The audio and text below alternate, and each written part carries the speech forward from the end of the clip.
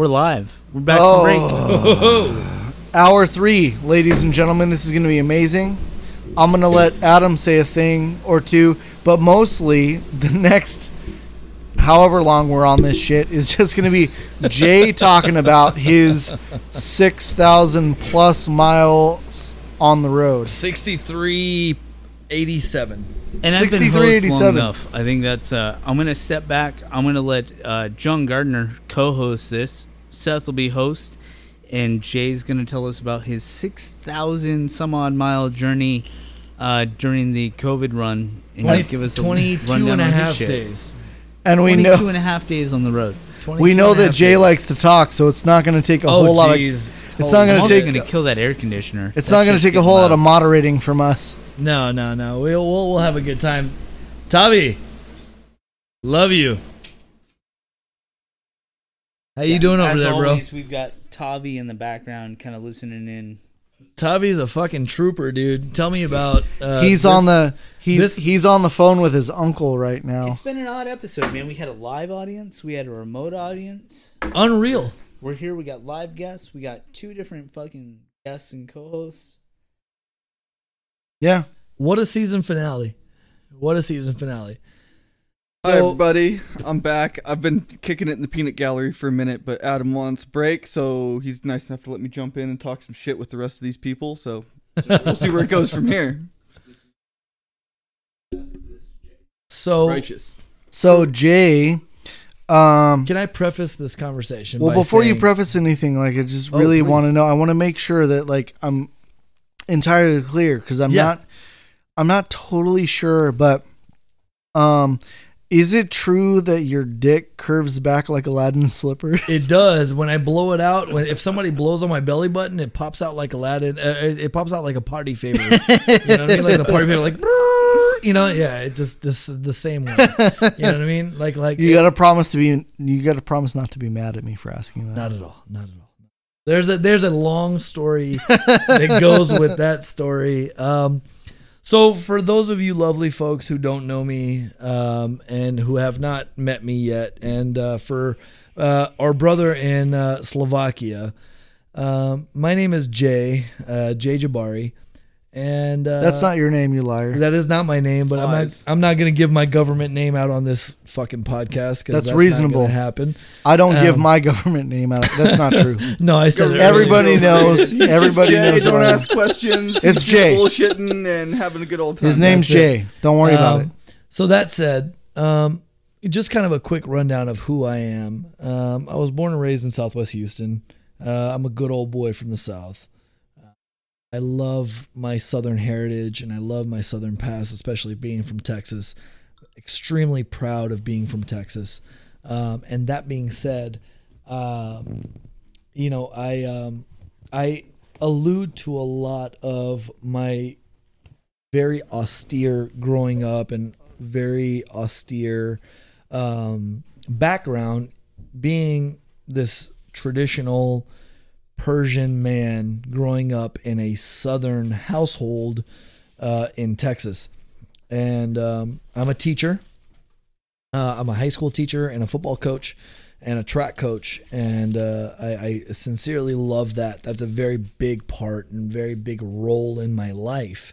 But more than anything, being a biker is something that I've been since I was 13 years old. Now, most of that unbeknownst to my family, and I know my mom is going to listen to this, and good God help me. Mom, I'm sorry. I know that I lied to you, and you never knew about me riding until, I was in my 20s. But yes, I've been riding since I was 13 years old. I've been stealing motorcycles and stealing other people's motorcycles and taking off, and including my next door neighbor at my dad's house, and stealing his dirt bike and doing a 50-foot jump with his dirt bike at 15 years old. So dirt bikes aren't motorcycles. I mean, you got to start somewhere, right? Yeah, it's called a BMX. That being said, enough about me. I'm a very simple person. Very, very simple. Just, Kansas wrote a song about you. Yep. Very simple man, You're a simple kind of man. That's it. Charlie Daniels died. But I'll say this, and before we even begin, my section of the podcast, I'll say this. I am eternally grateful and indebted to Adam and Seth for hosting me on the show. I'm eternally indebted to Adam, Alexi, and Jess, who are phenomenal human beings and really, honestly, an extension of every single one of us as human beings. None of this would be possible without them. So I want to share that love, spread that love to them, to let Adam and Jess know that none of this would be possible without them and that we love them so much. And speaking of my beautiful niece, so much love and so much respect to that family. So thank you guys for hosting me. Thank you guys for having me here.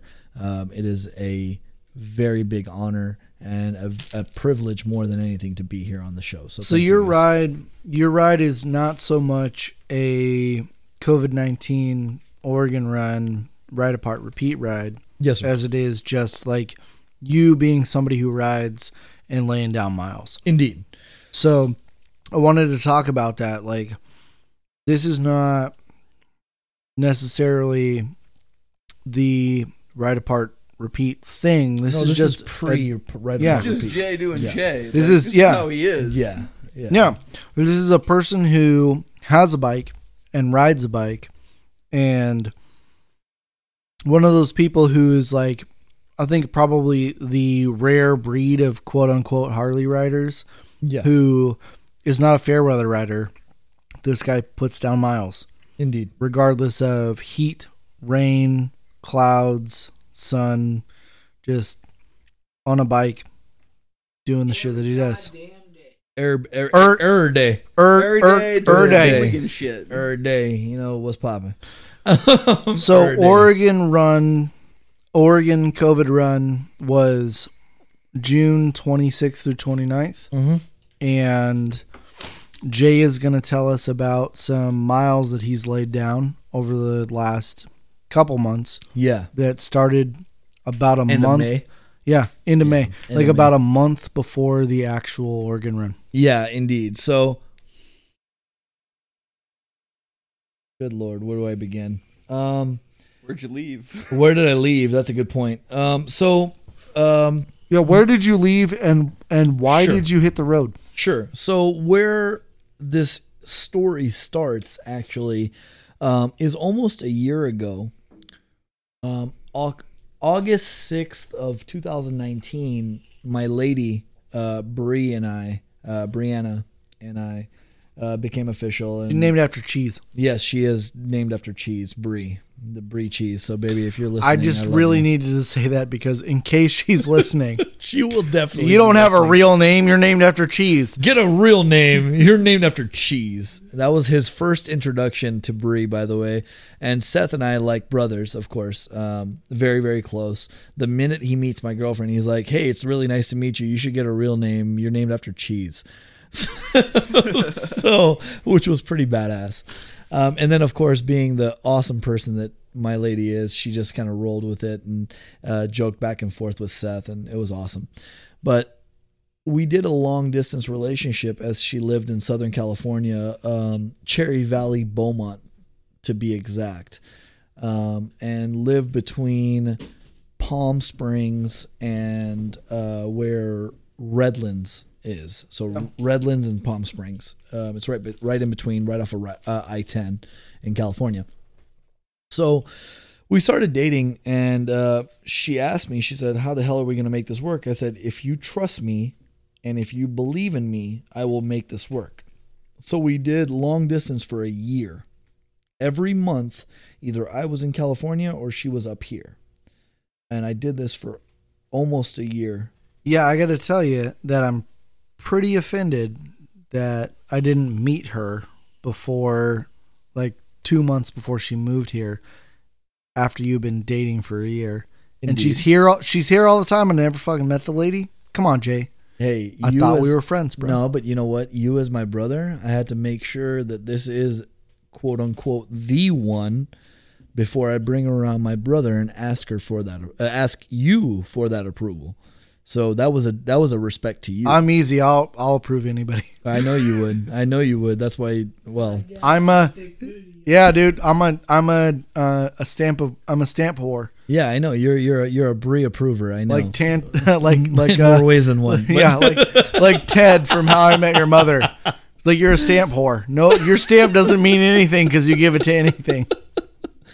So that said, so in March of 2020, right when COVID hit, I was in the middle of my student teaching, finishing my master's, and March 13th is when we got shut down officially.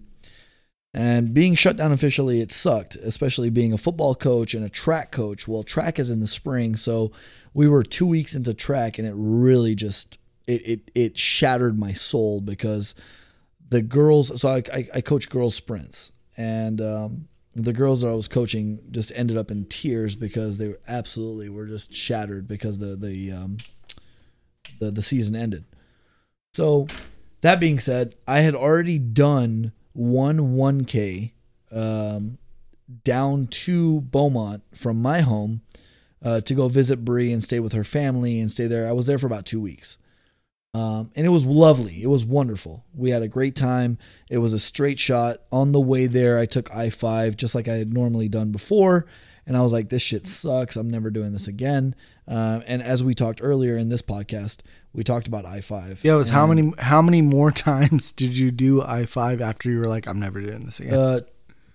One more time, and I was like, I'm done. Yeah. I mean, that's how I feel every time I've done I-5. We did I-5 Dude, together, I-5 is a pain in the ass. Now. Jesus Christ, but man. It's direct, man. If you gotta just crush some miles and get to a Fuck fucking that. place. No, you know what? Actually, I took 99 after that. Yeah. And That's 99 fair. is faster. You go through Chico, you go through Stockton, and there's things to see. And the one thing, Adam, that I love, all right, and I know you're kind of sitting in the back here like peanut gallery, but I love you, but check it out. So the one thing that I love about 99 is the entire way there, you know what the median is?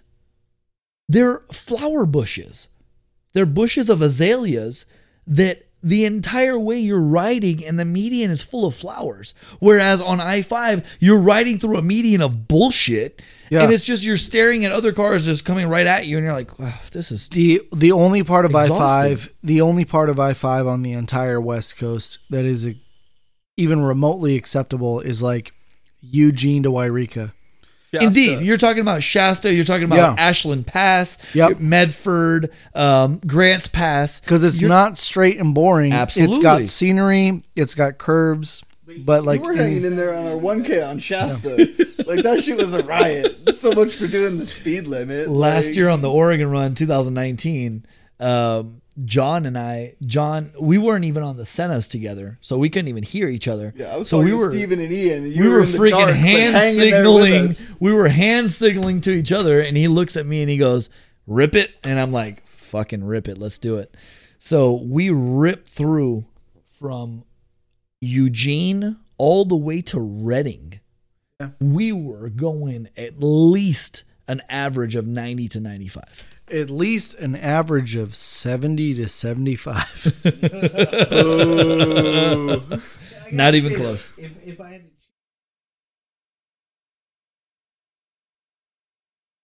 All day. fucking day. All day. All day.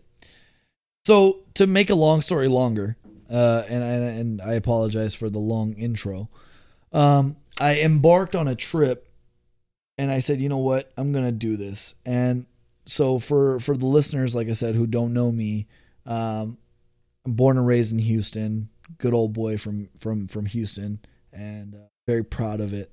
And I haven't been home in a long time. And mind you, I've been living here almost 3 years in Portland. And I've had family here for umpteen years, for 40 plus years. So this has been a second home for me. Portland, Vancouver, Washington, has been a second home for me. But I wanted to go home. I wanted to see my cousin. I wanted to see my father. I wanted to see my aunt. So I said, you know what, the hell with this. My lady is finishing her bachelor's, or I'm sorry, she's finishing her associates. She's got at least 2 weeks of school still left. I'm going to go on a long ass ride. So lo and behold, Seth, I planned a. I'm sorry, I gotta interrupt. But Tommy said, "Nah, he's from Baytown." Yeah, bruh. Yeah, man. It's fucking hella cool. Does that classify as Baytown? Hella everything. That's a NorCal thing. Man. Is that a NorCal thing? NorCal? Hella's everywhere.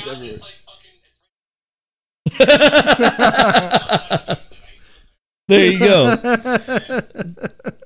So, no shit. You know, there we were. I said, you know what? I'm going to plan this ride out. Little did I know that I was going to plan out a 6,300 mile ride. The entire ride was 6,387.6. So 6,387.6. Damn, you people and your like fancy numbers, man. I don't keep track of miles like that. The only time Yeah. I give a shit about the miles on my odometer is when I gotta verify a 1K, and I'm always over anyway. But other than that, like, who the fuck cares how many miles I went? I was just looking. Listen. Listen. Fuck that, man. I was going oil change to oil change. Like at the end of the day, who gives a shit at the end of the day, right? So I said, you know what? All right, here we go. So I mounted up, packed my stuff, and I 1K'd from Vancouver, Washington to Cherry Valley, California. Didn't certify it. One of these days you gotta get this year's patch, man. No, I know. I'll do this year's patch. And shit, man. You know, if he's listening, I hope he is. But fucking A, man. 1K in a day. We gotta, I gotta get that up and running again. You gotta do it every year. I know. Just to do it. I feel once bad. You start, you can't stop. I feel man. bad. I can't bitch out this year like I've done it every other year. I feel like, bad because I've already done 5 1Ks this year. Yeah, so all you gotta do is take some motherfucking pictures. It ain't that hard. You got a cell phone in your pocket. Like, pull your shit together, man. Take some pictures. So I take off. I take off. This is the end of May. I want to say this is May 20th, May 19th, May 20th. We take off. I'm like, fuck it. It's time to roll. Let's do this. So I get up, and May 19th, May 20th, I forgot which day it is. But it's one of those 2 days. And I got up and I 1K'd my ass all the way, 1,100 miles from Vancouver, Washington to Cherry Valley, California, to her door. So from door to door, it's 1,100 miles. Hot diggity. And it was awesome. It was a great ride. I-5 sucked ass as usual. But I didn't know about 99. And I said, you know what? I'm just going to cook it. So I made it down there all the way. And Seth, on the way, it's cool, real cool weather. I hit rain on the way from Salem all the way to, I would say about Ashland. And then the minute I crossed through Ashland Pass, which is always a bitch, by the way. No, I took I-5. Yeah. This time, going down, right? I took I-5 down, and on the way down, so this is at the beginning of this whole 6,300 mile trip, 6,387, so almost 6,400 mile trip. I said, you know what? I'm just going to take I-5 and just cruise the entire way. So I'm cruising at about 80, anywhere between 80 and 95, just depending on whether there are stadies or whatnot. And I'm flying down, and I'm cruising through rain all the way through Ashland. And after that, obviously, through getting through Oregon, it starts to warm up. And I'm like, hell yeah. So I get to ditch the freeze out. I get to ditch the gear and stuff. And I'm super happy about it. Now I'm cruising and go through Redding, go through Sac. Now you're cruising down. You finally hit Bakersfield, which is Seth's hometown. You know, that part. But I will regularly say people talk shit about Bakersfield, and my immediate response is, "Are you from there?" And they're like, "No." And we're like, "Well, then shut the fuck up." Fuck up. It is a shithole. But it's my You're shithole. not wrong. You're not wrong, but it's my shithole. It's my shit. That's how. Here's the so That's how I feel about Houston. If anybody talks shit about Houston, I'm like, yo, that's my shithole. Yeah. Fuck you. Buck Owens. You don't know me, but you don't like me. You say you care less how I feel, but how many of you that sit and judge me ever walk the streets of Bakersfield? That's my shithole. It is a shithole. And if you're not from there, if you're not born and don't raised, appreciate it. shut the fuck up. Absolutely. It's even worse if you're not from. Absolutely. I mean, I've been through my fair share of times. I've never stopped. I can't say I ever really want to, especially after knowing you. Yeah, like, yeah, All I mean, two it is what exits. it is, you know? They're like, Deal I've with the been- grapevine, get the fuck out. And that's Like, fine. And it's people are like, oh, it's like, I tell them I'm from Bakersfield and they go, I've been through there. Exactly. Yeah, You've Yes. been through everyone's there. been through Yes. there. I spent the first 18 years of my life there. I know exactly what it's like. Yeah. It's just one of like my one minute claim to fame is Jonathan Davis, the lead singer of Korn. My No family, fucking way. my family is friends with his family. I've been to backyard barbecues at his dad's house. I know that dude. It's like what I can't think of the word that I'm looking for. But it's like a dubious claim to fame is like I've known John Davis from Korn my entire fucking life. That town sucks. And if you think it sucks, you're right. But if you're not from there, shut the fuck up and suck my dick. That's it. Like I'm That's from there. Done and done. Shut up. Yeah, exactly. And that's how I feel. Like honestly, being here for the past 2.5 years, man, almost 3 years. Like I've met so many people that are like, "Fuck Houston," blah blah blah, this and that. And I'm like, look, man, like, can you keep your fucking opinion to yourself? Like, I love Houston, man. Like that's my hometown. Like I was born and raised there. Like I'm super proud to be Texan. There is a certain austerity. And I say this to preface this entire trip to say this, like, Adam, there is a certain austerity to being Texan, right? In Texas, everybody treats each other like family. We love each other. We care for each other. We really, really take care of one another. It doesn't If matter. you're white. I'm sorry. Nothing. But That's a lot come from Jake. I'm not. I mean, and No, but he is. He I very am regularly, white, yeah. right? Technically, I am white. I am Persian, which is the original foundations of yeah. what the Aryan race The original is, Aryans. right? But at the end of the day, like, you know, I don't look like fucking Seth, or I don't look like John Gardner, or I don't look like, you know, Adam. No, I look like fucking Haji Taliban from the fucking Middle East. You know what I mean? And it kills me because people don't realize or don't take enough time to recognize the history behind it. It kills me. It kills me. It takes all of $0.00 and maybe 30 minutes of your time, Adam, to be able to educate yourself. And that's what fucking kills me more than anything, man. It costs zero. And as a teacher, that hurts me even more. As a teacher and as a history and social studies teacher, it hurts me even more that people will not take that time, will not take that opportunity to say, hey, you know what? I'm going to take this 5 minutes to educate myself. So here's the thing: it's like we tend to really avoid being super political, but I gotta take a moment and say, like, white, black, brown, red, yellow, these are not races. These are flesh tones. Indeed. We are all Subdivisions.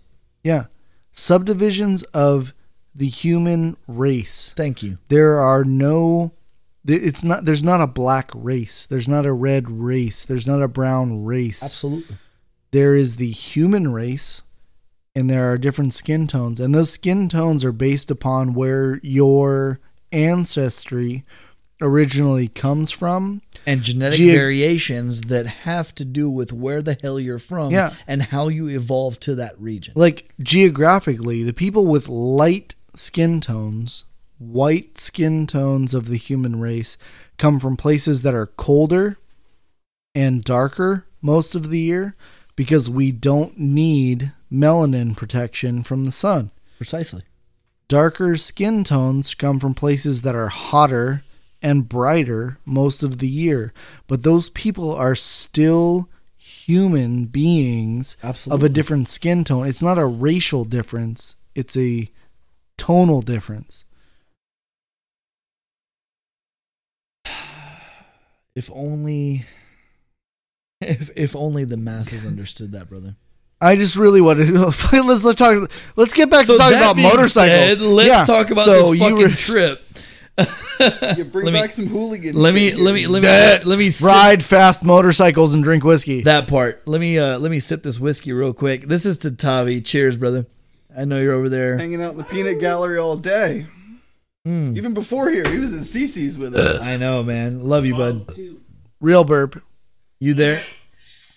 Love you. No, hey, come back in, man. Bring your voice back in, man. We love you, buddy. Thank you so much for being We like grab him here and give him a and microphone just for being a bit. you. We fucking love you, dude. Back home, Tim. Love you guys too. Yeah, man.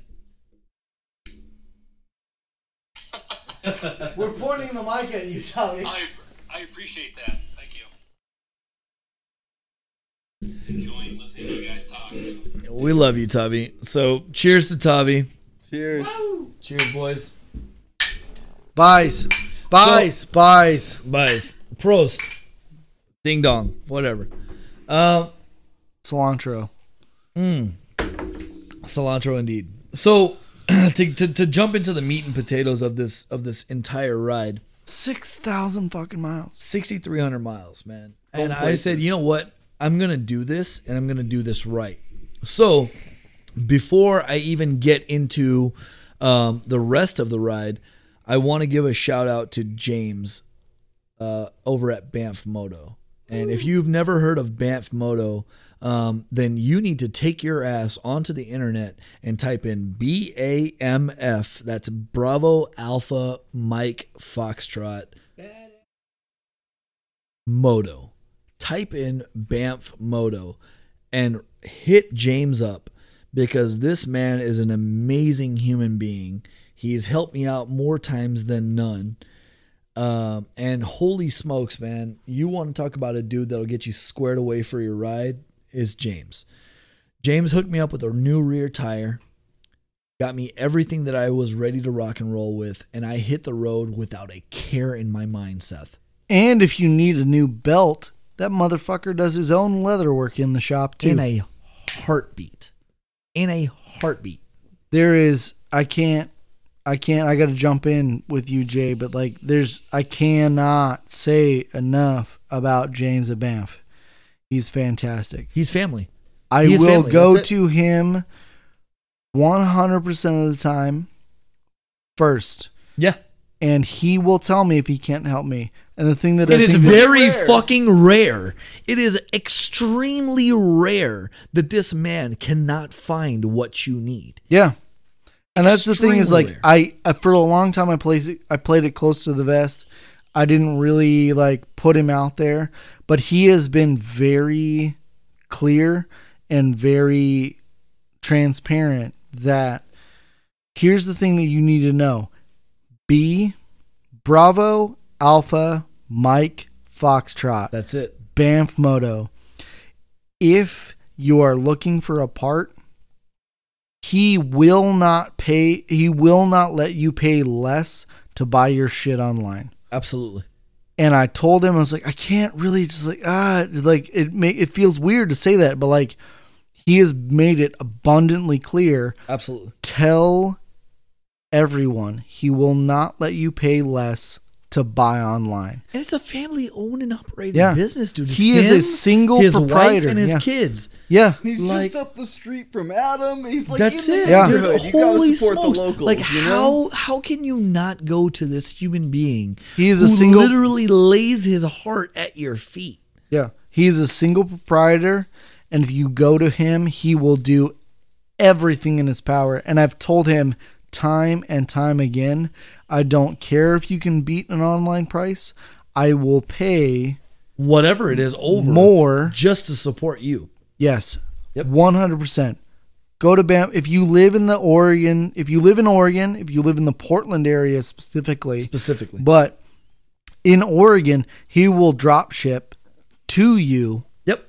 And especially right now during COVID-19. Yeah. His prices are ridiculous. Yep. Like if you are $70+ on your order, that shit's free shipping and it will drop to your fucking door. Tires, rims, parts, accessories, clothing, O-rings. It doesn't fucking matter. At the end of the day, this man will take care of you. I cannot praise this man enough. I hold him to the same regard that I hold John, Seth, and Adam, who are sitting right here with me. I got to tell you, if this sounds like, I mean, I realize it's like piling on because it's all of us talking about it. But this is not an advertisement. This is just really fucking legit. We all use James at Banff. We wouldn't be people talking about good people. Let's be honest, man. We wouldn't be talking about it if it wasn't relevant, right? If it really wasn't relevant. And to be honest with you guys, like, so me as just a normal pedestrian, normal civilian human being, I'm no longer in the military. Just as a normal human being, guys, let me be honest with you. Anybody that's listening to this podcast, if you're not going through James, you're fucking up. You are absolutely fucking up. And I'll tell you why. Because this guy is going to treat you just like he would his own brother, his own sister, cousin, mother, uncle, dog, next door neighbor. It doesn't matter. He's going to treat you like family. And he's going to take care of you and make sure you get exactly what you need. So that being said, shout out to James at Banff. Love you. Love you more than words can possibly express. Thank you so much for taking care of me. And that's because he got you on the road for I feel like we still haven't talked about, when did you leave town and where were you headed? So May 19th, May 20th, Tavi. Headed out towards Beaumont, California, and did a 1K. Just shot it straight shot. I left at like 3, 4 a.m. Yeah, 3, 4 o'clock in the morning. Yeah, I got up, got my shit squared away, and I got on the road. I was like, "Fuck this, dude! I'm getting there at least by midnight." So I leave here, hit rain all the way through Medford-ish, and then it cleared up. And then just like a 1K. Dude, California was beautiful. Which is almost like a couple years ago when on my FZ when I went from Portland to Reno. Precisely. Like rain. We've all the been entire there. way. Rain thing. If you live in the Pacific Northwest and you're riding in the Pacific Northwest, and there are more riders in the Pacific Northwest than anywhere else in the country. If you don't ride in the rain, you don't fucking ride. Yeah, dude. That's just how it is. Fucking a cool, nice fucking nice bike night bike. Yeah. Nice bike night bike. Oh, hey, why don't you wash your bike at the? Because how the fuck anybody is gonna know that I ride it? It rains. Yeah, it gets wet, and then it's fine. Jay, you have a black bike and it's beautiful. Why don't you ever wash it? Well, how the fuck is anybody gonna know that I ride it? Yeah. Even if you washed it, it'd look the same way in like a week. That is what's the point? So true. So you went straight through from Portland to straight Beaumont. To Beaumont. And that was 1,100 miles from door to door, and it was super fucking awesome. You had stops on the way though, so like, what was that like? How often were you stopping? How long were you stopping? No, I drank Bang, which we talked about earlier. So I drank Bang. That's fine. And Bang didn't give me the crash. It didn't give me the down slope of what. Yeah. I guess, so to speak, Red Bull would. So I don't get a crash. I don't get a crash off of Red Bull. I do. But then again, that's Chuck Norris's pee bottled in a can. Yeah. Ain't that right, Tobby? Yeah, Chuck Norris's pee. He co-signs on this bullshit. Wouldn't you agree, Adam? Red Bull is just Chuck Norris's pee bottled in a can. Sure. There you go. That seems reasonable. So that being said, I make it down there. I stopped every. So I have a 240 mile range on a full tank. I would stop every about 200 miles. All right, so I ran tank to tank, and I cooked my ass all the way down there. All of a sudden, I get through this area by the name of Tejon. Right? Oh yeah, Tone. Fuck Tejon! It is so hot, and it is a whole lot of nothingness. Por supuesto, way. So I get through Tejon. I'm dropping into Santa Clarita. And as I'm going through the mountains just north of LA, all of a sudden I hit through that fucking area. Downpour. And it's not just a downpour, it is like pissing down rain. Hard. I'll tell you, I've been through there. It Fucking rain. It's a fucking monsoon. It's a monsoon. So I get hit with this rain, and now mind you, I had just put this new fender on, right? On my Road King special. Just put this CVO fender on, and the wire connectors, right? The connectors to the rear LED lights are disconnecting because the fucking guy, by the way, fuck Nasty Hog. I don't know if anybody's ever bought Nasty Hog or anybody's dealt with Nasty Hog, but Jesus Christ, man, it was a nightmare dealing with these people. And I've talked to the owner. His name is Paul. He's tried to make amends, and I forgive him for it, and I thank him for making amends. But holy shit, what a nightmare dealing with this company. Yeah. So I get this new fender. It's an ABS fender and the lights and everything just starts coming apart, and the connector starts coming apart, and it's just fucking my light starts sparking. Ooh. Right? Starts throwing sparks because of the rain and because the connector won't connect into the housing of the actual light body. I'm like, Jesus, dude, this is bullshit. So I pull over in the middle of the rain on my way on 210, I believe. Mm-hmm. Going through Pasadena to drop back down into I-10 to head out west, or I'm sorry, head out east to Riverside, right? I pull over, I'm messing with these lights, shit's going crazy or whatever the case is. This dude pulls up behind me, and he's a county sheriff or whatever the case is, and this like 5'3" black man walks out, county deputy or whatever the case is. Hey man, how you doing? What's going on there? I was like, dude, I am so sorry. I don't mean to stop you. I know it's raining like crazy. I'm just messing with my lights. I'm making sure everything is okay. He's like, are you okay? I was like, dude, I just came 1,000 miles. I am 100 miles away from home. Just let me get there to my lady, and I just need to go to sleep. He goes, oh shit, no problem, man. Yeah, what do you need? I was like, I need a spotlight. He goes, done and done. He goes to his car, grabs his mag light, holds it while I'm fixing the wiring and the lighting of all this bullshit. And he comes back and he goes, hey, I'll escort you the rest of the way. I was like, that's out of your jurisdiction. Told him, I was like, that's out of your jurisdiction. He goes, I don't care. I want to make sure that you're safe. And I said, dude, that's awesome. This dude in a torrential downpour in the middle of freaking Northern California escorted me all the way until Redlands. Riverside's not Northern California. No. I'm not Northern California. I'm talking like this is North LA. Yeah. You North said side. Northern California. My apologies. I didn't mean Northern California.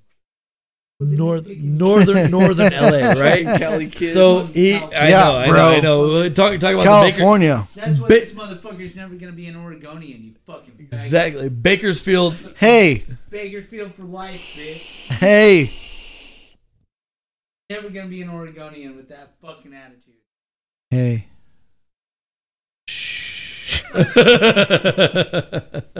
So no shit. I finally get in. And he escorts me. This guy, man, such a nice human being, man. I wish I would have got his name, but such a nice person. Escorted me all the way to Redlands, and then through Redlands, I had to go the rest of the way. And I got the rest of the way, and I get past this. His name is Officer Policeman. Officer Police guy. And I get through this area. And the area right before you hit Redlands is, or I'm sorry, right after Redlands. Names are irrelevant. It doesn't matter, Going man. places doing things. I get right past this area where the Harley Davidson dealership is, right? Between Redlands and fucking Beaumont. Yeah. And I'm passing through, and the rain starts coming down in sheets. Sheets. I'm like, fuck this. It's cold. It's end of May. It's end of May. It's in the 50s. I'm wearing freeze out gear. I don't believe you. It doesn't rain in California. Bullshit. They're always in a drought because there's no rain. Bullshit. But when it rains, it pours. So- It's just how it is. So my brown ass, all right, ends up hitting this, all right, because of course it's my luck. Yeah. And lo and behold, the minute I hit this little area right before I get to fucking Cherry Valley, Beaumont, I hit this little area, and I'll be damned, dude. I'm going through this little like this little construction zone, and I'm going about 80, 90, right? Flying. Through the pouring rain. Dude. 60, 65. And it's, mind you, it's like midnight, 12:30, almost 1 o'clock in the morning. Yeah. Pitch black, pouring rain. Hauling John, ass. holy shit, Living dude! I a looked life. down. I hit this black streak of, I don't know what the hell it was, and my ass end almost gave out, man. And that was it. I was like, okay, well, I'm about to die.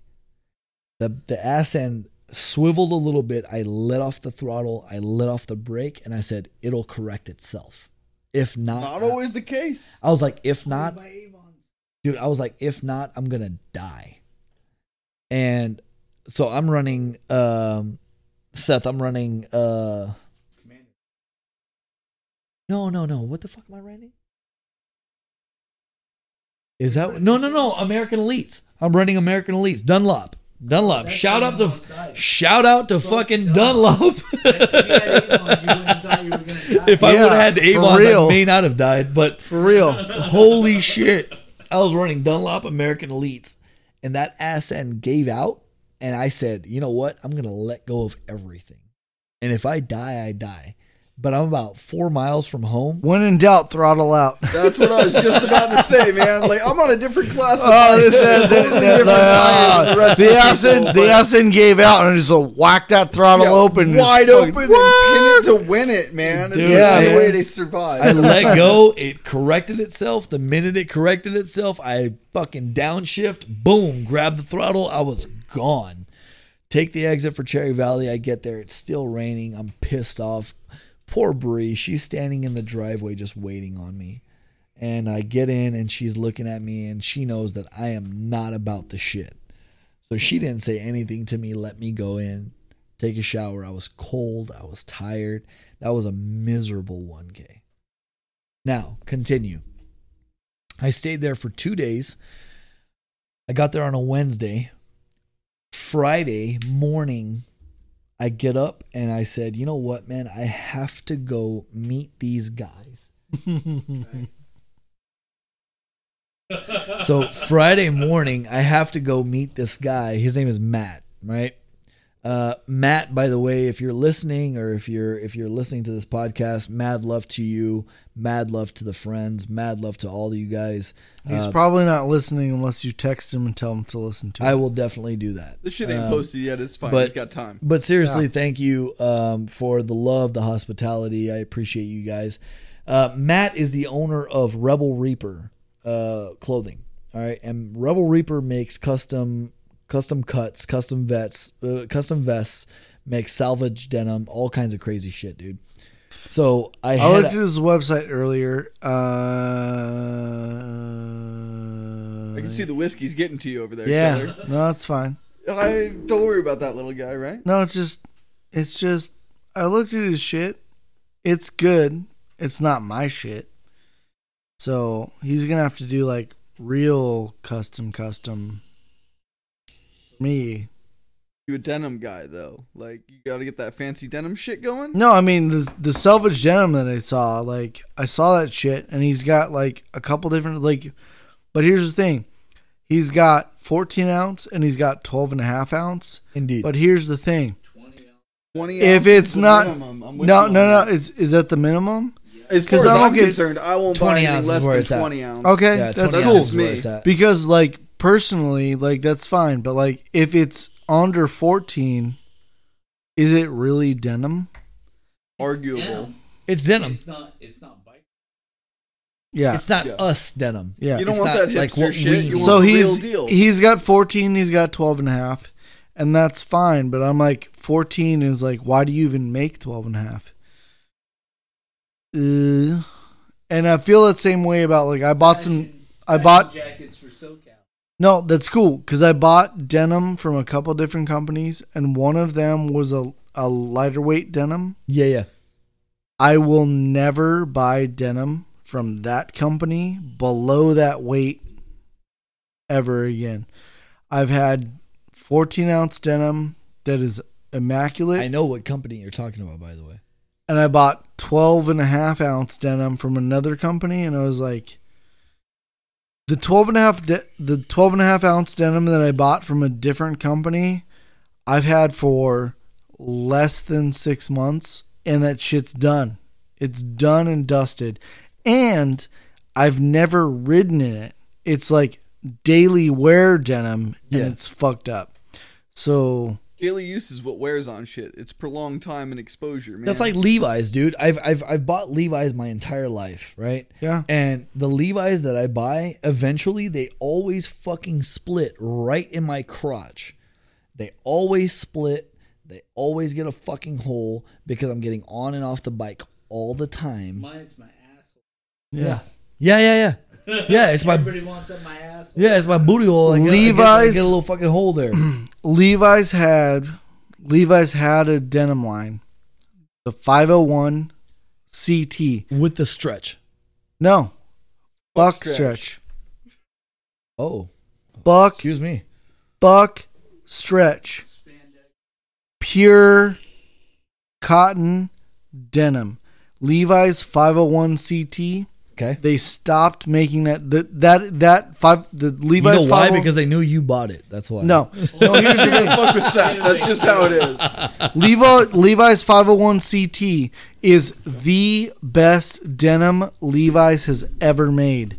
As soon as they threw stretch in that shit, they ruined it.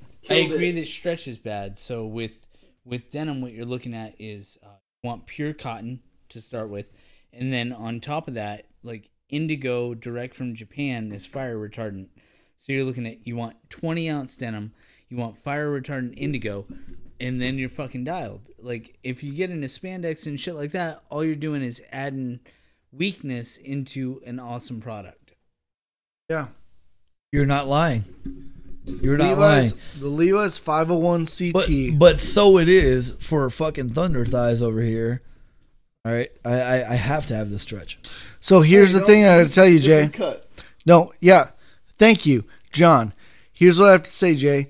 If you need spandex in your denim, you need to find a different cut. Find a different cut because there is no reason for a work fabric garment to have stretch in it. I'm Ever. just gonna say this one more time. Gusseted. Gusseted. I'm wearing right now I'm wearing Carhartt women's. Oh Jesus! Yeah. Christ! Yeah. Carhartt Holy shit! Carhartt slim fit women's. They are Have- double front. So They are double front, but I got beef with you, Carhartt. These are work pants. Women do manual labor. Women work. There is no fucking reason for these pants to have stretch in them. There is absolutely every reason for you to make a women's cut, slim fit, Thigh gap. no, fuck that. I got chub rub. rigid duck fabric. Just like Den- the traditional like- duck yeah. double front. Yeah, Those but are I got. like daily Fuck yes. So what about guys like me that have chub rub?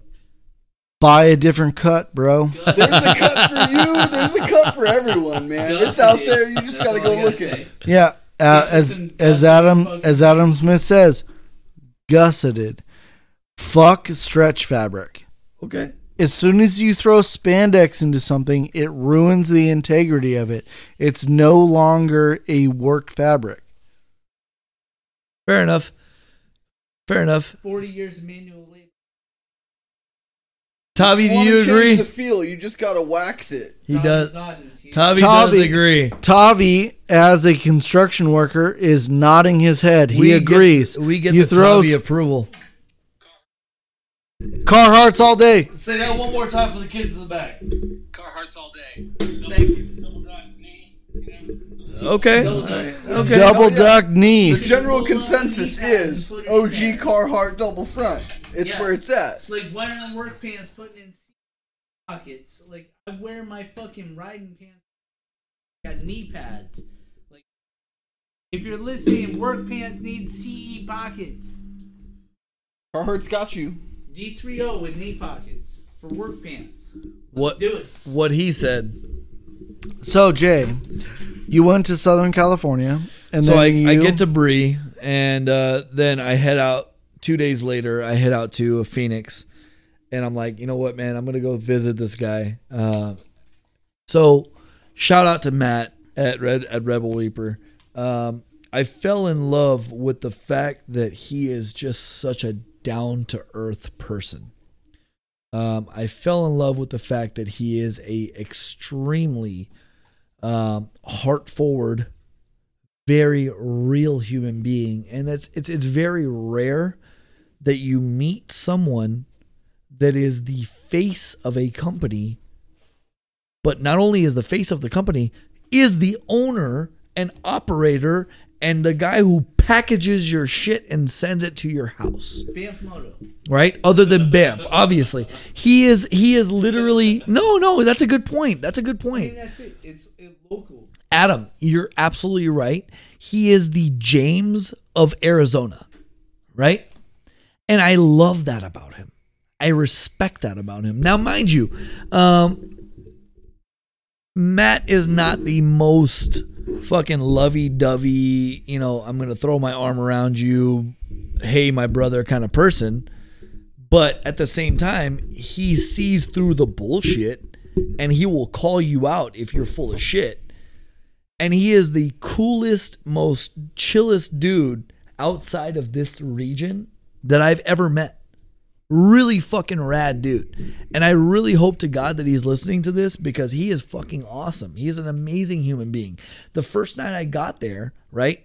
I went there on a whim to make a friend. I didn't go there to buy a cut, by the way, Adam. I didn't go there to I didn't go there to buy a cut. I didn't go there to see his business. No, I went there to fucking make a friend. And that's exactly what happened.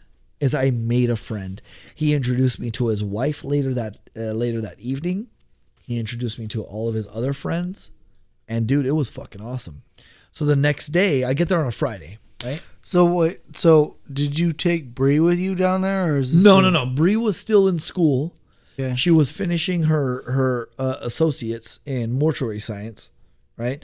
So she was. She did that to get the experience so that she can go into pathology. I'm gonna go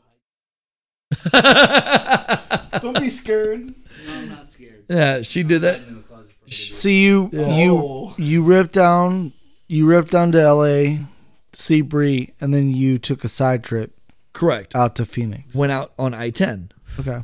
Went to Phoenix. Went to Scottsdale. Went and saw Matt at Rebel Reaper. Hung out with him, Nico, the rest of the boys. They invited me. They said, "Hey, the next morning we're gonna go on a ride." I said, "Okay, yeah, shit. I came to ride with you guys. Yeah, let's do it." He goes, "All right, cool. Meet me at such and such place at 9 a.m." Fuck, hey, dude, you ain't gotta tell me twice. Yeah. So I show up, and next thing you know, there's 10 bikes ready to rock and roll. 10 a.m. Kickstands up. We're fucking ready. Are all these guys? I was like, I don't even know who these people are. I know two of you, Matt, and Nico. And he goes, yo, these are all our friends, man. Get to know them. I was like, all right, cool. I get to know these guys. Next thing you know, every single one of them, ex-military, just like myself, ex-military, fucking ex this, ex that, super fucking cool people. Took me in without a shadow of a doubt. Took me in, and I'm this good old boy from Texas living in fucking Vancouver, Washington, and they welcome me with open arms. And they're like, "Hey, you want to go for a ride with us?" I was like, "Hell yeah!" Little did I know, Adam, that this is going to be a 300-mile ride, right, on a Saturday. I mean, real rides start at north of 200. After I rode 1,500 miles to get there. So I'm like, all right, fuck it, yeah, let's do it. So we did Tortilla Flats. We rode all the way up through a ghost town called Jerome, right? Jerome, Arizona. Yeah.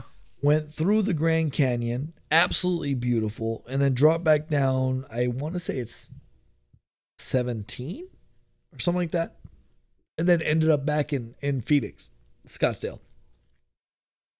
Hung out with the boys. A lot of the guys were super offended. They were like, yo, next time you come back, when you finish your trip through New Mexico, through Texas, through Oklahoma, come back, whatever the case is, through New Mexico, back again, please stay with us. Don't get a hotel. And I was like, okay, these guys get it. These guys understand what it is to be a biker. This is fucking dope. So I continue my trip the next day, get up, and I rode straight shot from Phoenix all the way to El Paso. And I stayed with a guy who very genuinely and very liberally saved my life. So this guy was a sergeant while I was in the Army. He saved my life while we were in the Army. And definitely saved my fucking life. He was a combat medic. So I went to go visit him and his family in El Paso. So I rode straight from Phoenix to El Paso. Got there, got set up, stayed with him overnight, then got up from there, and then from El Paso, rode to San Antonio. San Antonio, for those of y'all who don't know, San Antonio to El Paso to San Antonio is a long ass ride through West Texas that is a whole lot of nothing. Just fucking a whole lot of nothing. So I'm hauling ass. Now, mind you, Seth, it's like 97, 98 the entire way. It's hot. Why I don't ride in the desert, man? Fuck Dude, that shit. hot, man. Hot. Right? That's how I ended up with this fucking tan, by the way. I got a nice little... You always look like that. What are you talking about? Well, hey, you know what? It pays to be brown, so whatever. Dude, I get there. I get to San Antonio. I stay the night there. I stay there for about 3 days with a friend of mine. And then I cook out from there, shoot from San Antonio to Houston, get to Houston, see my father, and I stay there for 5 days. Right? I stay there for 4.5 days. My cousin hits me up and says, "Hey, I heard you're here. Let's go." And I said, "What's up?" He goes, "Yo, I just bought a boat." And I was like, "Okay, cool." So we go out, we hit the boat out on Lake Conroe. I'm there having a great time. It was fantastic. There's no lakes in Texas, Jay. Lake Conroe, man. Lake Conroe's the shit. Yeah, it was fucking awesome.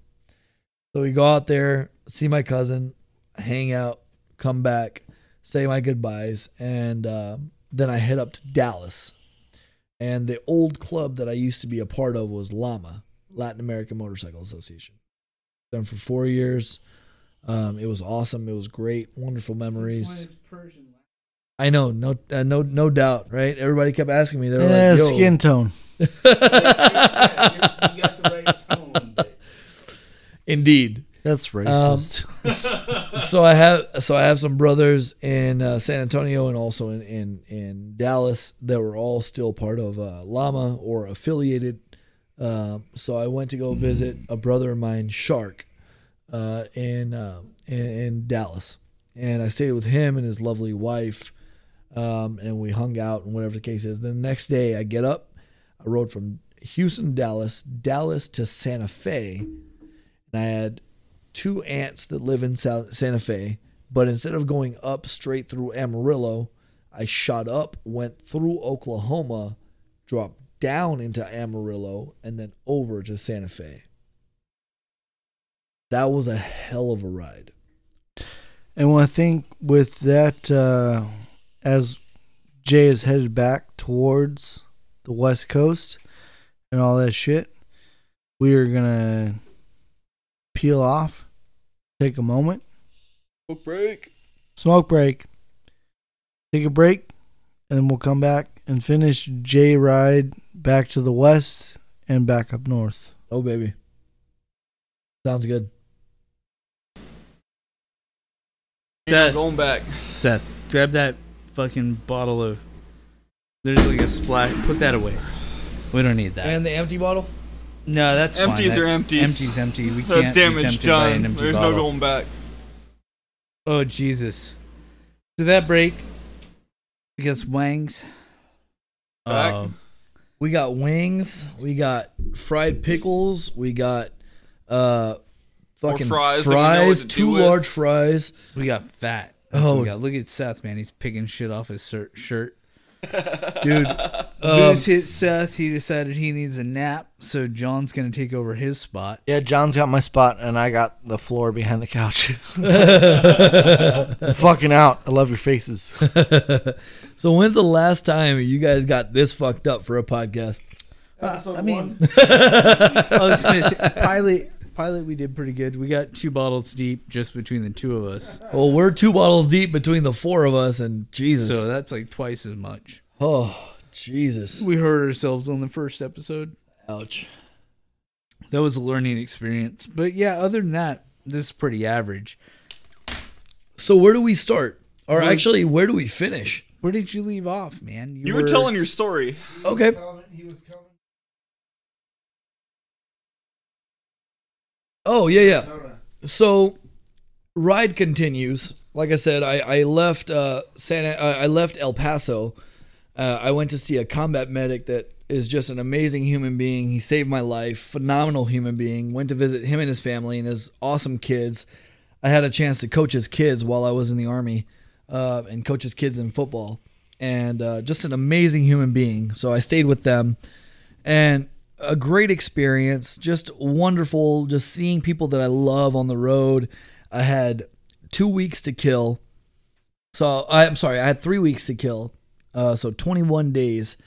And I made it back to Beaumont, California in 23 days, 22 to 23 days, somewhere in between there. On the way back, I shot over on 40, John, from Dallas, and I took 40 all the way to Flagstaff. And then from Cruising. Flagstaff, I dropped down on 17 and went straight south to Phoenix. Well, guys, Texas is fucking hot, right? Don't get me wrong. hot and flat. Texas is hot and flat as shit, dude. It was horrible. But nothing compares to hitting Flagstaff at 82, 84 degrees, beautiful weather. You're riding, you're cruising, and Flagstaff is to die for. Oh yeah. But the problem is about 30 minutes north to about an hour north of Phoenix, you get into the hottest hills you have ever been in your fucking life. Yeah, I'm gonna In the pass. United States. Dude, it was 112 degrees. Nope. Fuck all of that. Whole lot of nope. So- I almost want to Anybody say who- 112 degrees.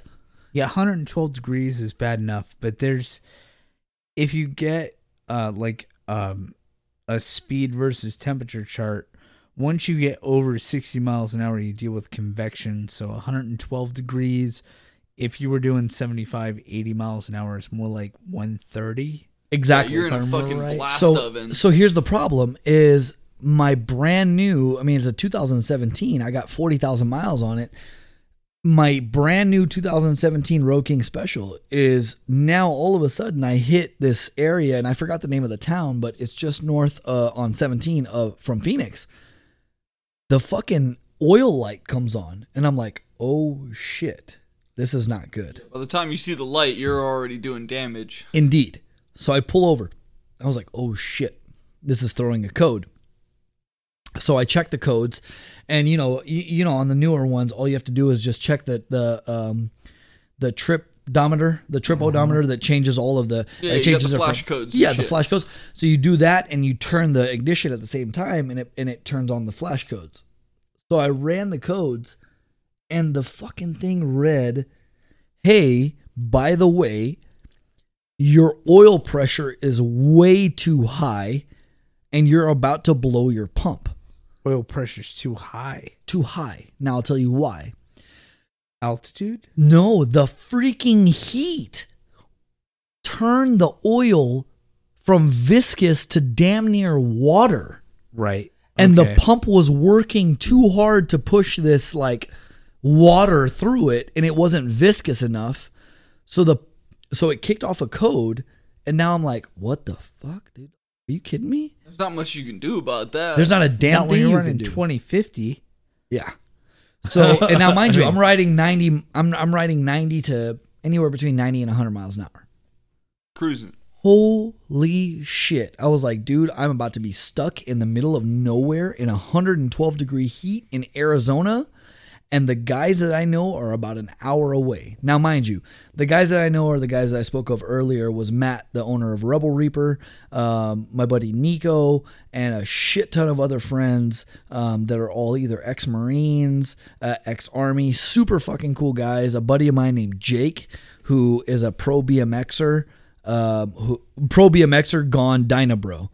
And just amazing human beings. Like I wish to God, I really hope that they're watching or they're listening to this, because I fucking love these guys. They're just like us. You're going to have to Right? hit them up and tell them to I'm tune telling you, in. dude, they're just like us, and just like us to a fault. Like so much so to where, like, if I invited these guys to the Oregon run next year, they would be here just like the guys from Canada. Black and Gold is here. They would be here too. In a heartbeat. These guys are badass. I make it there, fortunately. Now, mind you, I burned off. I saw the rubber on my tires melting, and I'm like, fuck, this is not good, dude. So I finally get there. I get there, and I just douse myself in water. Make it there, no big deal. Everything is okay. Stayed there the next day, and then we had a party. We had a coming back party, and a bunch of guys. I'm talking like 14, 15 dudes. Like I got pictures of this. All got together. They were like, yo, Jay is back. We're going to throw a party. Fuck yeah. And these are guys that I met literally one time, man. This is what I love about being on the road and being a biker. Like, these guys are fucking phenomenal. Yeah, it doesn't matter how long you're away, it's home. Exactly. Yeah. And they were like, yo, Jay, come stay with us. Don't get a hotel again. Like, we're sorry that you had to get a hotel the first time. We'll get you taken care of. So they were like fighting over where I'm going to stay. Oh, no, stay at my house. Oh, no, stay at my house. And these are guys that I literally met one time passing through before. And it was just so much love and so much reciprocity, man. I have mad love for these guys. And again, if they're listening, guys, I have so much love for you. Thank you so much for the love and hospitality and taking care of me while I was on the road. You guys are amazing. And I love you guys just like I love my Portland family. That's how it should be. Dude. You should always take care of fucking family, whether they're road family or their neighbor's family or whatever, man. Your family's your family. Adam, I'll tell you something, man. And you've heard me say this before, especially growing up in Texas, you know what I mean? And not having a whole lot of immediate family around. I'll say this, like, there's a saying that I have, and I say this not only to my kids that I teach in high school, but also to you guys. And you've heard me say this before, especially on the Oregon run last year. Blood makes you related. Loyalty makes you family. Yeah, exactly. Oh, you have yeah. the family that you're born with and the family that you choose. Exactly. I have blood that's not family, and I have family that's not blood. Exactly. Not at all. Not at all. Not at all. Speaking of which, though, I did want to, in the current culture and climate that we're in, I wanted to highlight some kind of shitty events that happened on the way too. Man. I think we all want to hear about that. And more importantly, we want to hear about somebody who's on the road and has to deal with this shit on a day-to-day basis instead of, another person that's just interjecting their uninformed opinion on this subject. Well, I appreciate that. Thank you. Bro, I'll tell you, like as a person of color, you know what I mean? And though I may not be looked at as a person of color, I'm Persian and I definitely look Middle Eastern and I have the very strong Middle Eastern features. I'll tell you this, man, it depends on where I'm at, but I definitely get different looks. And I wasn't as cognizant of it until I was on my way back from Texas. And I made my loop through Texas from from El Paso to San Antonio to Houston, where I'm born and raised, which Houston is a freaking melting pot. It's a wonderful, wonderful place. And then to Dallas, where, is another melting pot, to San Antonio, which was, an epicenter of Mexican culture and Mexican influence, which was absolutely beautiful, man. I mean, I love it. But then on top of that, to go and swing through Santa Fe, New Mexico, where my aunts live, and see my aunts, and I mean, just culture after culture after culture. I'm thinking, wow, what an amazing trip of people that are just arms wide open in the middle of this fucking global pandemic, COVID-19 bullshit that's just weighing so heavy on so many people. Like, how beautiful is it that everybody's been so kind and so accepting and so arms wide open? You know what I mean? Like, it's been just such an amazing experience. And then I leave Phoenix after I come back. I rode with them for a couple days and hung out with them again. And I'm headed back to California, and everything was okay, by the way. Okay, from Arizona to California, except it was, again, 110, 112, 114 degrees going through Indio and going through Coachella and going through Palm Springs. It was fucking hot. Like, it was hurting. It was so hot. As I was telling you guys before, and it wasn't on the podcast, but I was telling you guys over at CC, it was so hot that I took a cool out gear, dunked it in water, put it back on, got on the road, and rode down maybe 15 minutes, and I was completely dry again. Yep. And then I remember doing that on the Oregon run. I jumped in the river, clothes and all, boots still on, and just drenched myself. And just ridiculous. 20 You're minutes, talking about 2 years ago, minutes right? later, bone dry you again. get 20 minutes of comfort, and then it's all fucking sweat. Yep. So you're talking about 2 years ago, right? Yeah, breakdown run. Breakdown run, yeah. Yeah, serious heat, fucking high desert, Yeah. killing us all. I watched Seth fucking struggle busing at last camp. He didn't even stay. He had to go home, man. He was suffering. But yeah, that heat was for real. Heat will fucking get to you, especially over a long period of time. And there's only so many layers you can take off. Yeah. Yeah, I mean, at a certain point, you're buck naked, still suffering. Like, it doesn't do you any good because then you're showing skin. Yep. Yeah, you start getting sunburned. It's like and shit. damned if you do, damned if you don't. So now, and obviously we talked about this before, and kind of highlighting this 6,300 mile ride. Like, we talked about, like, one of the biggest, most important things about highlighting this ride is all of the different shit that you have to navigate through, right? On a ride like that. Like, it's not just a physical ride. It is a mental, psychological ride that is just fucking with you the whole time. So your mind is or your physical body is telling you, fuck this, pull over, stop, done. Your psychological, your psyche is telling you, no, don't be a pussy, just fucking keep riding, you're a badass, right? This is what people love you and respect you for. Keep pushing, stop being an asshole. And then on the flip side, you have your bike telling you, hey, motherfucker, I'm about to break down. You may want to stop. Hell yeah. So It's the Casey Jones phenomena. it is. Totally. It really is. And you're sitting back going, wow, man. And I hate to get super sentimental and super touchy-feely about this, but there is really nothing that constitutes the shit that we deal with on a day-to-day basis with life in general like riding a motorcycle. Yeah, you're totally exposed. Elements, the road, the social interactions. You're exposed to everything on a motorcycle. There's nothing that you're protected from. I mean, but we've been doing this. So I'm like, this year marks 20 years I've been doing this, right? Just turned 33 on Tuesday. This will be 20 years that I've been doing this. In 20 years, it has never changed. Now, mind you, there's been different social experiences that I've had, right?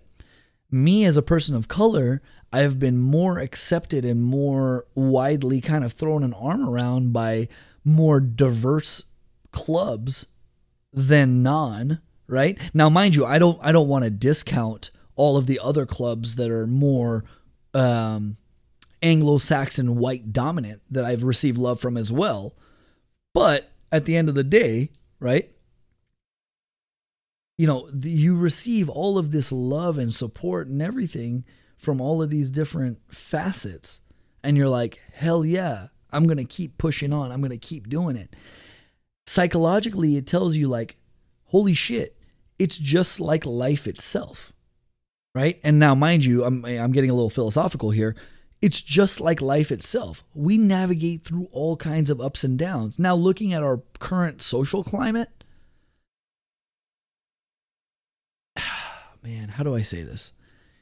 It didn't hit me until I left Texas at 18 years old, right? And then I moved up here, and then I went to the military, and then I went to Virginia and North Carolina and South Carolina, and then all of a sudden ended up in Indiana somehow, Illinois and Indiana and Missouri and things like that.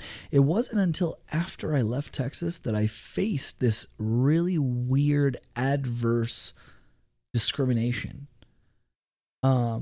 And that's something for me, man, especially as a biker, like as somebody who's like very arms wide open. Just if you're on two wheels, I fucking love you. I don't care what color or what your sexual orientation is, or I don't give a shit, man. Like even what you ride, I don't care what you ride. Now, mind you, if you ride anything other than a Harley, I'm gonna blast on you just a little bit, you know, just because we're ribbing each other. Yeah, but fuck you guys, and you know your what Harleys. I mean? Yeah, you know, fucking, I love you guys. I love everybody that's on two wheels. I don't give a shit, man. Now, Yeah, Seth. Yeah, unless your like primary form of transportation is a fucking Vespa, and then I'm like, all right, like you're on a scooter. I mean, mopeds are almost not two wheels. I do know a girl that's like 4'2", and a scooter is the only two wheels that she can ride on. I give her a pass. I can respect that. Yeah. Yeah. But if you had another reason, Yeah, exactly. So, saying that, I'm making my way back, and I'm passing through, like I said, I'm passing through Indio, I'm passing through Coachella, I'm passing through Palm Springs, and it's high desert, fucking hot as hell on my way back to get to Bree. Now, mind you, Bree is finally done with school. Her classes are done. Now all she has to do is just take tests. And I'm like, yes, all right, cool. She's done. She's already put her 2-week notice in. Her 2-week notice is over with work. Everything is good to go. She's ready to move up. I get back and I'm like, all right, babe, here we go. We're going to have a couple, we'll have like a couple going away parties. We had one with her friends, one with her family, things like that. And we stayed for a couple more days. I want to say it was like 4 or 5 more days. So I don't count those as riding days. Then we get her packed up, ready to rock and roll, man. And now, mind you, I just graduated, just finished my master's. And the day that we get ready to rock and roll, that morning, we're leaving and we want to leave at like 08. I get a phone call. Hey, Mr. Jabari, how are you? Blah, blah, blah. I just interviewed you yesterday. Do you remember who I am? I was like, yeah, absolutely. They're like, hey, we have a full-time teaching position for you at such and such high school and a full-time coaching varsity position for you. I was like, dude, this is fantastic, man. Like, everything is good. So I'm like flying this ultimate high. Now, mind you, Adam, I'm already 5,200 miles already into the ride. Okay. And 21 days in. I'm ready, man. Life is great. Everything, like nothing could kill my high at that point. I got my lady with me. She finished her education. She's accepted to school up here, right? She loves riding. She understands our culture. I have a job, right? I'm still engaging in my riding. Everything is going great. She's going to follow me in her car. We get in the car and we start driving. We get a little bit, like right before you get to Bakersfield. Just out the Grapevine. Indeed. We get right past Tejon, right? Which is you go up the mountains and then all of a sudden drop down and then it's flat as all shit. Yeah. Right? And there's that one big ass stop, the shops at Tejon.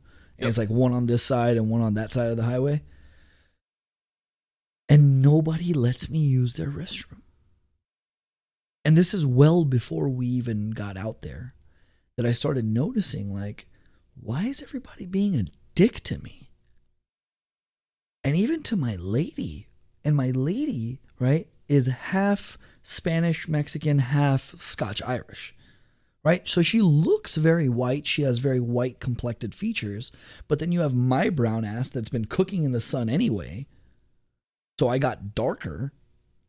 And I don't necessarily look like fucking, my name is Seth Paddock. You know what I mean? Like, you know, I look like. The picture of white privilege passed out on the floor. Fuck you. I look like, you know, I look like my name is Rizwan Rauf or fucking, or you know, I look like my name is goddamn, you know, Mohammed Al Jazeera. You know what I mean? Something, you know what I mean? And not to be stereotypical, of course, and my apologies if I offended anybody, but at the end of the day, like, I don't look like your typical white American, right? But yet I am. I was born and raised in Houston, fucking Texas. I used to drive a Dodge Ram 2500 on 40 or what was it, on 36-inch tires with a 12-inch lift. Like, what the fuck else? I used to have a dog named Buford. It was a basset hound. How much more American do you want me to fucking get? But why is that a thing is my question. Why do I have to prove how, like, gung-ho white American I am? I think that's the big question. Yeah, and personally for me, you don't have to prove jack shit. The fact that you're on two wheels is good enough for me. But I understand, like, that my impression of you and my understanding of you as a person isn't anything like the outside world's impression of you. And I understand that it's skewed. I don't know how to make it different. You know, I'll tell you something, Adam. I went through, John, what was the name of that stop that we did? Roseland. Do you remember the pilot at Roseland last year? The one after we froze our asses off? Yes. Yeah, that one. You remember the pilot at Roseland? Yeah. Okay. So, Roseland, Oregon. Fuck yeah. Right? So, even the pilot at Roseland, Oregon, and I'm still in Oregon, and it's backwoods country, Oregon, I was still being treated as a normal human being. Yeah, man, we were all suffering that day. Like, we rolled in as a group, right? And every single one of us was suffering now, that mind shit you, together. I'm talking about this 6,300-mile trip. Fuck yeah. Okay? On this entire trip, I did not face discrimination or any kind of adverse shit until I hit that area in Tejon and then all the way up to Redding.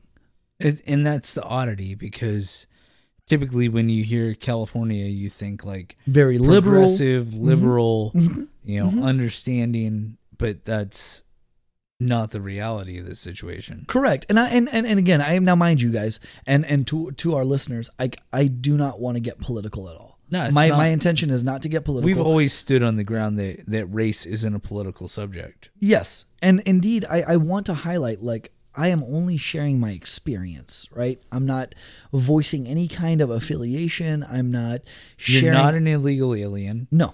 You're here legally. You were born here. Mm-hmm. You've, if I remember right, you're military. You've served your country. Indeed. Yes, sir. Ex-Army, yes. I mean, that's the pinnacle of what you can do. I haven't served my fucking country. Like, why am I treated better than you when I stop to get gas? Why am I allowed to use the fucking bathroom? And that is the question that we're facing in this climate and culture that we're in currently.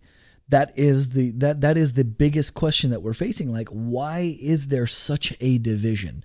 Why does there have to be this profound division of, oh, you fall in this category but not this category? Well, I'm sorry to say, and you know, I'm not sorry if I offend anybody, but fuck the categories. Why can't we just be human beings?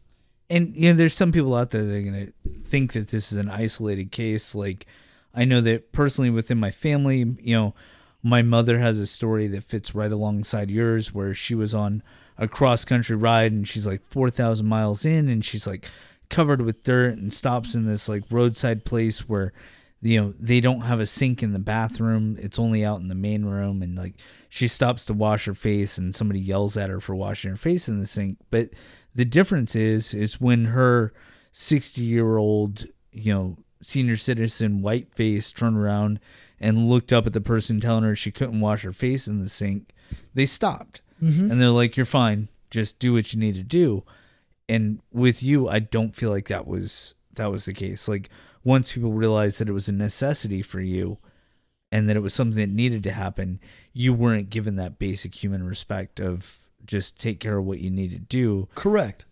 I wish that was the case, Adam. I wish that was the case, because I showed up in Hemet, California, right before I get to Beaumont, and nobody would let me use their restroom. And I looked at them and said, hey, look, I understand all the COVID shit's going on. I totally understand. Look, I've been on the road since Phoenix, and it's hot. Can I please use your restroom just to wash up? I wanted to take my gear off. Like, I wanted to take my cut off. I wanted to take I wanted to shed any layers I could, and then just put on just a thin long sleeve shirt and just some cool pants or whatever, just so I can ride and make it without dying of heat exhaustion. And nobody would fucking let me. And your experience of being denied access to a bathroom, I'm not trying to belittle that with this story, but I've had that happen to me on a motorcycle, where I've pulled up to a gas station and I was like, oh, you won't let me use your bathroom? And I've seriously stood between the pumps, pulled my dick out, and pissed in their parking lot, because I didn't have fear of anything else happening to me beyond, what are you going to do? Call the fucking cops? Yeah. I'm white. Like, they're not going to do shit to me. Like, so in my experience, like, that's it. Like, you don't let me use your bathroom, I'll piss in your fucking parking lot. Holy shit, I wish I had that kind of, I wish I could make that kind of ballsy call. Now, mind you, it's different. I'm no punk bitch, but you know that. But you can't do that. Do you know what kind of adverse effect that would have to me as a human being? Like, just thinking about You're it. risking your life by pissing in somebody's parking lot. Absolutely. I'm risking pissing somebody off and being told that I can't use that gas station anymore. I'm risking losing my risk. career. Right? I could get fired. I could get arrested. Hell, in our current culture and climate, shit, I could end up dead. That's a sex crime. Yeah, You I can could get end up a charged with- fucking pedophile with a sexual, what is it? Exposing yourself. Yeah, indecent exposure. I could be a sex offender. Are you fucking kidding me, man?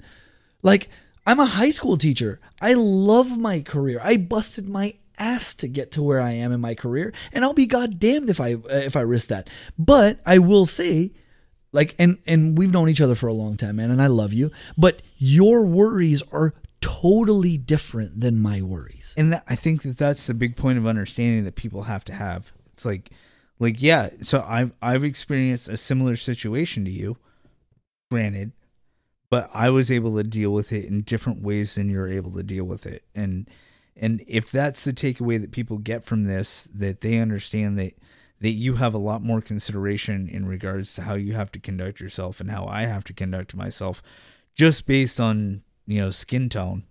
That's literally the only thing. Where is the equity, brother? It's not. Where is the equity? There is no equity. And that's kind of what the argument is for equal rights, to have this same type of response when, like, if that guy calls the cops on me, fuck it. Pull me over. I don't give a shit.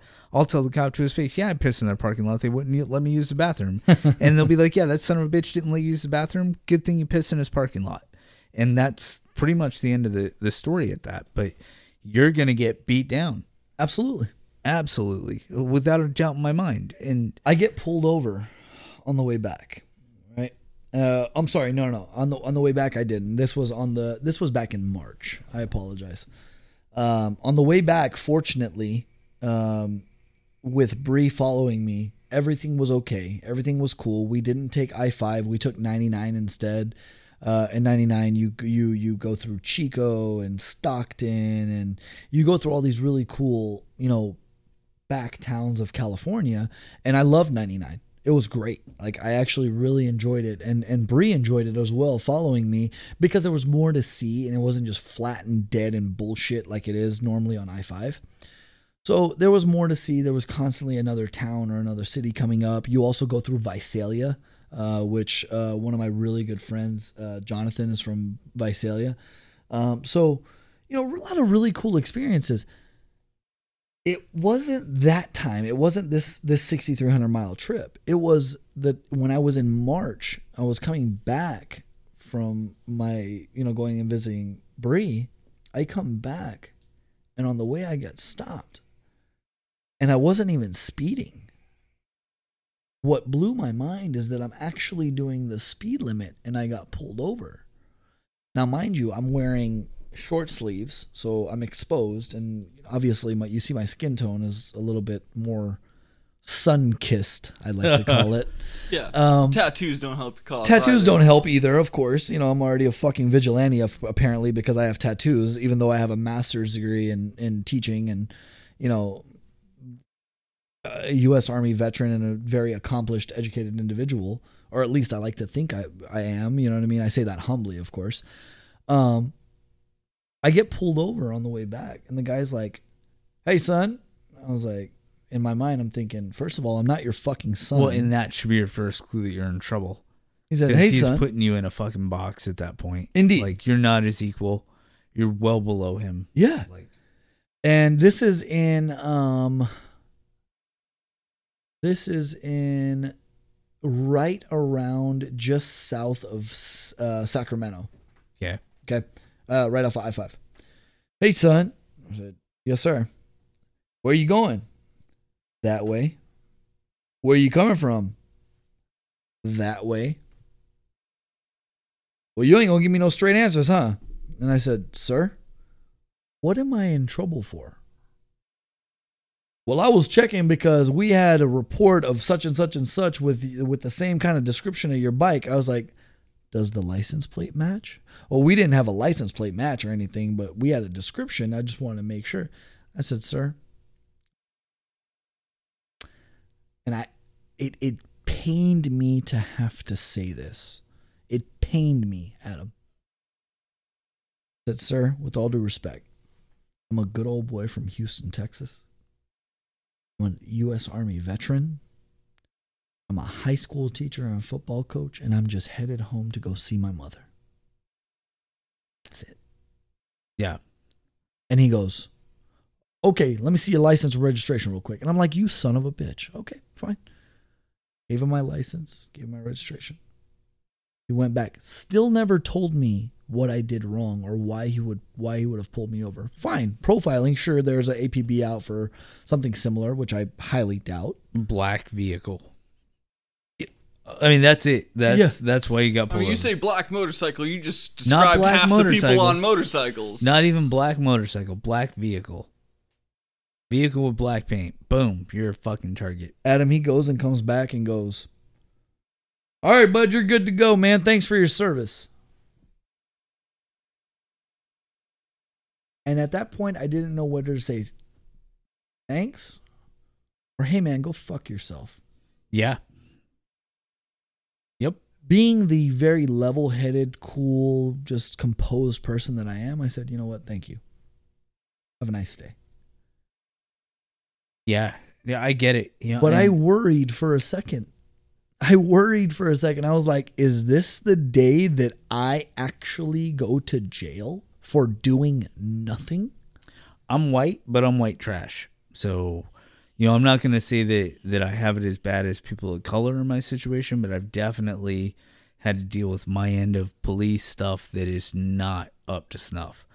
And a lot of it has to do with my physical appearance. And, granted, I've got the color of my skin working in my favor, and I've been in situations where probably if I was a person of color, I would have been shot in the same situations. But I absolutely get where you're coming from, where cops profile you based on your vehicle, the way you look, whatever it is. My cars were searched for 15 years every time I got pulled over because one cop put me down as suspected of drug trafficking, even though there was nothing in my fucking car. And every time I got pulled over after that, they tore my fucking car apart. Cop would pull me over and I'd have to bolt my seats back into my car after they leave. They just leave my seat sitting on the fucking sidewalk. And Unbelievable. And I'm not saying that like it wouldn't be worse if I was a person of color, because it would be. If I was a POC, I probably would have been shot the second or third time that I got pulled over in one of those situations. But I'm white, so all I had to do was sit there and take it until they were done and left.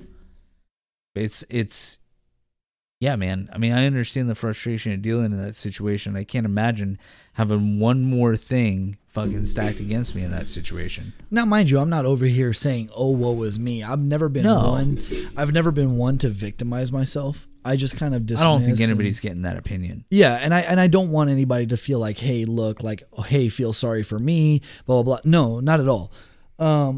But at the same time, it does raise the question, and as a history and social studies teacher, it does raise the question of where is the equity in our policing? Well, and where have we grown over the last 75 years? Like, where's the growth? There really isn't any. It's stagnant. Yeah. Stagnant, for sure. Stagnant. And it's sad. And now, this is to say at the same time, and I always love to look at the bottle, right? Like this beautiful bottle of High West that we polished and fully done. There's not one damn drop left in it. But I like to look at that bottle from two different angles. I like to look at it from the angle that's facing me, and then I like to turn the bottle and look at it from an angle that was not facing me. Looking at it from a different angle, I have a profound amount of respect, right, for those that are in positions of power, law enforcement, that are really doing a bang-up, amazing job making sure that that us as human beings and people of our community are safe, right? Yeah, like that guy with the spotlight that helped you out on the way. Absolutely. Yeah. Oh yeah, I didn't even. Yeah, did I already talk about that? You did. Yeah, the gentleman that helped me. Now, mind you, I didn't feel threatened at all. He pulled up behind me, black gentleman, right? Sheriff, right? Deputy sheriff. Pulled up behind me while I was trying to mess around with these lights, and it's pissing down rain on top of me, but he was black. And the minute he gets out of his car, he's walking out all cool Mo D, just kind of like with his little swagger, and looks over. He's like, "What's up, brother? How you doing? Hey, you doing all right? Is there anything I can do for you?" I was like, "Oh shit, he's one of my guys. Hey, how you doing? What's good?" Right? But why? Yeah. Is my question. Why the fuck does it take that for me to feel comfortable? Why can't Buford Cletus Jones from backwoods Mississippi still create that same level of comfort for me? And I think that's something that needs to be addressed for sure. I definitely think that there's a huge difference between the city police, which are a hired position, and then the sheriff's department, which is an elected position. So the sheriff in the county is elected, and then they deputize, deputies that they know will do the job properly. Absolutely. So in smaller communities, you've got these sheriffs that are elected because of their stance and standing in the community, and then they hire people underneath them that uphold those ideals and that kind of idea. And I think that needs to move more into general policing. Like, there needs to be more of a hand of the people deciding who's leading the police and what type of message we want the police handing down to the people. I agree wholeheartedly. But as it is right now, once you get into state and city police in those hired positions, it's just all about revenue gains. And it's like, absolutely, who can I take the money from that's not going to have a leg to stand on when they get to court, and they're just going to have to pay their fine? And typically that comes from low-income whites and then, people of color. Yeah. Because you don't have money to hire a lawyer, or if you do have money to hire a lawyer, they can't represent you in court because of some other factor. And so you wind up having to pay the fine either way. So what happens is people of color who are generally already marginalized as is, right? Or may not have the same kind of resources or faculties, right, available, now then are victimized. And then you have a larger, more dominant frequency of what? Of oppression, or what it seems like. So you have this, the It's proof of concept. Yeah, the scale is now offset. So the perception now is, oh shit, this scale is offset. The intent, again, I go with that rosy-colored introspection that I probably shouldn't, that everybody's intent is actually good. Their execution is shit. Right. Their intent may be good, but their execution is ass, and we need to fix that. So that's the approach I take. I don't like to go through life thinking that everybody's bad, or that a certain ethnic group is bad. I hate that shit. They're like, oh, white people are racist. Fuck that, man. No, dude. Listen, I'm sitting with 3 white men right now who love me and would I hope would gladly bleed for me because I would do the same for them. Yeah, man. I mean, that's where we're at. We're family. Yeah. No doubt. Oh, yeah. And I get where you're coming from with that shit. And I feel like, and this is just me running off the top of my head in the moment. So let's say Highway Patrol pulls you over. So they're looking at the back end of a car that they don't know. Person in the driver's seat, they don't know. Now it's a matter of checking the list to figure out how bad of a guy you are. You know, it's like when they first pull you over, you are the baddest of the bad guys. They assume that there's drugs in your car. They assume that you've got a trunk full of drugs. They assume that you're going to do something violent. So then it's a matter of like trying to make them feel at ease to get those check marks off so that you can be seen as a human being and treated as such before you can be led on your way. And I don't know how to quickly move through that process. And obviously, you know, people of color have a harder time moving through that checklist than myself or, you know, other white people have. Because, you know, once they come up to the window and they see a white person behind the wheel of the car, automatically they go into like their Karen mode where they're like, okay, this is just somebody fucking up today.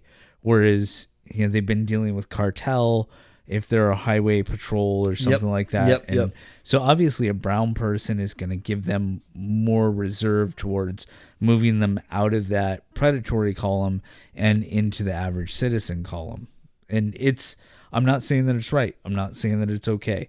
And I'm not trying to justify the actions of the police here, but just to kind of spitball and figure out, like, I don't know what we can do as individuals to kind of bridge that gap. Yeah, I don't know. I don't think anyone knows. That's a tough topic. Yeah. You know, it's unfortunately, and coming at it from a sociology perspective, unfortunately, because innately as human beings, we have a natural disposition to classify the difference between the us and the them. Now, the us and the them can go much further than just skin color. Oh, man. So I've actually been talking about this a lot lately, and I think that it goes back to elementary school and self-preservation, school rivalry. Yeah. So you're trained at an early age that your school is the best school, and the neighboring school are a bunch of fucking assholes. And whenever you have a sports event, it's your job to put them in the fucking dirt because those guys are pieces of shit, and you're all right. Dude, yeah, I'm a coach. I talk shit about... Well, I'm not going to name the school, but I talk shit about our rival schools all the time. Are you kidding me? Yeah, but that's where the indoctrination starts. Absolutely. So now you've already got the division between humanity. And then from there, it's just proof of concept all the way through. It's like, okay, well, now I have this backing up that proof. But what you're not looking for are reasons to disprove it. You're looking for reasons to prove it. To validate it. Because you've already been told it. Exactly. So when you sit in, if you're an officer and you sit through, you know, a class about cartels and they're teaching you about, you know, running drugs across the border and 18-wheelers with false bottoms that are moving cocaine into the country and all this stuff. and you pull somebody over that has brown skin, that's one check mark in the column of bad Immediately guy. that wall's going to go up. Yeah. Immediately that wall's going to go up, and you're going to start checking boxes. Yep. And that's what it comes down to is I really feel like they're just checking boxes, you know? And if you have that first check mark against you, it's that much easier to make the second and third check mark against you. And then next thing you know, you're in handcuffs. Yes, sir. Yeah. Absolutely. Now, I mean, I digress. I mean, we don't have to talk about this all day. I digress. It's complicated. It's something. It is an extremely precarious situation, and I wanna express to our listeners that look, regardless of whatever your disposition is, and regardless of whatever your feeling is about this, it's not going to stop you from riding your motorcycle. Right? It's not going to stop you from riding your motorcycle. Fucking ride it like you stole it. All right. And those of you folks who are people of color, fucking live your life. Do what you got to do. Right. And face each problem as they come. There are bigger problems on the grander scale, and if you want to take an active role in that, by all means, that's your prerogative. Please, by all means, be an activist. Yes, I support you 100%. But for the sake of our podcast and for the sake of what we're talking about right now, I'll say this. Like, be a good person. And it goes back to what we talked about earlier, man. Those foundations of Zoroastrianism. Say good things, think good things, do good things. Sum it up. Don't be a fuckhead. Don't be a fuckhead. Don't be a fuckhead, man. That's it. So to wrap up my crazy trip, and mind you, by the time I got to Bree, I was already 5,200 miles in. And holy smokes, what an amazing trip. What an absolutely amazing trip. Seeing friends, seeing family. Seth has passed the fuck out. Seeing friends, seeing family, traveling literally halfway across the country and coming back. Guys, I would not have traded it for the world, because the minute I got back, I saw that beautiful girl standing in the driveway ready to rock and roll, man.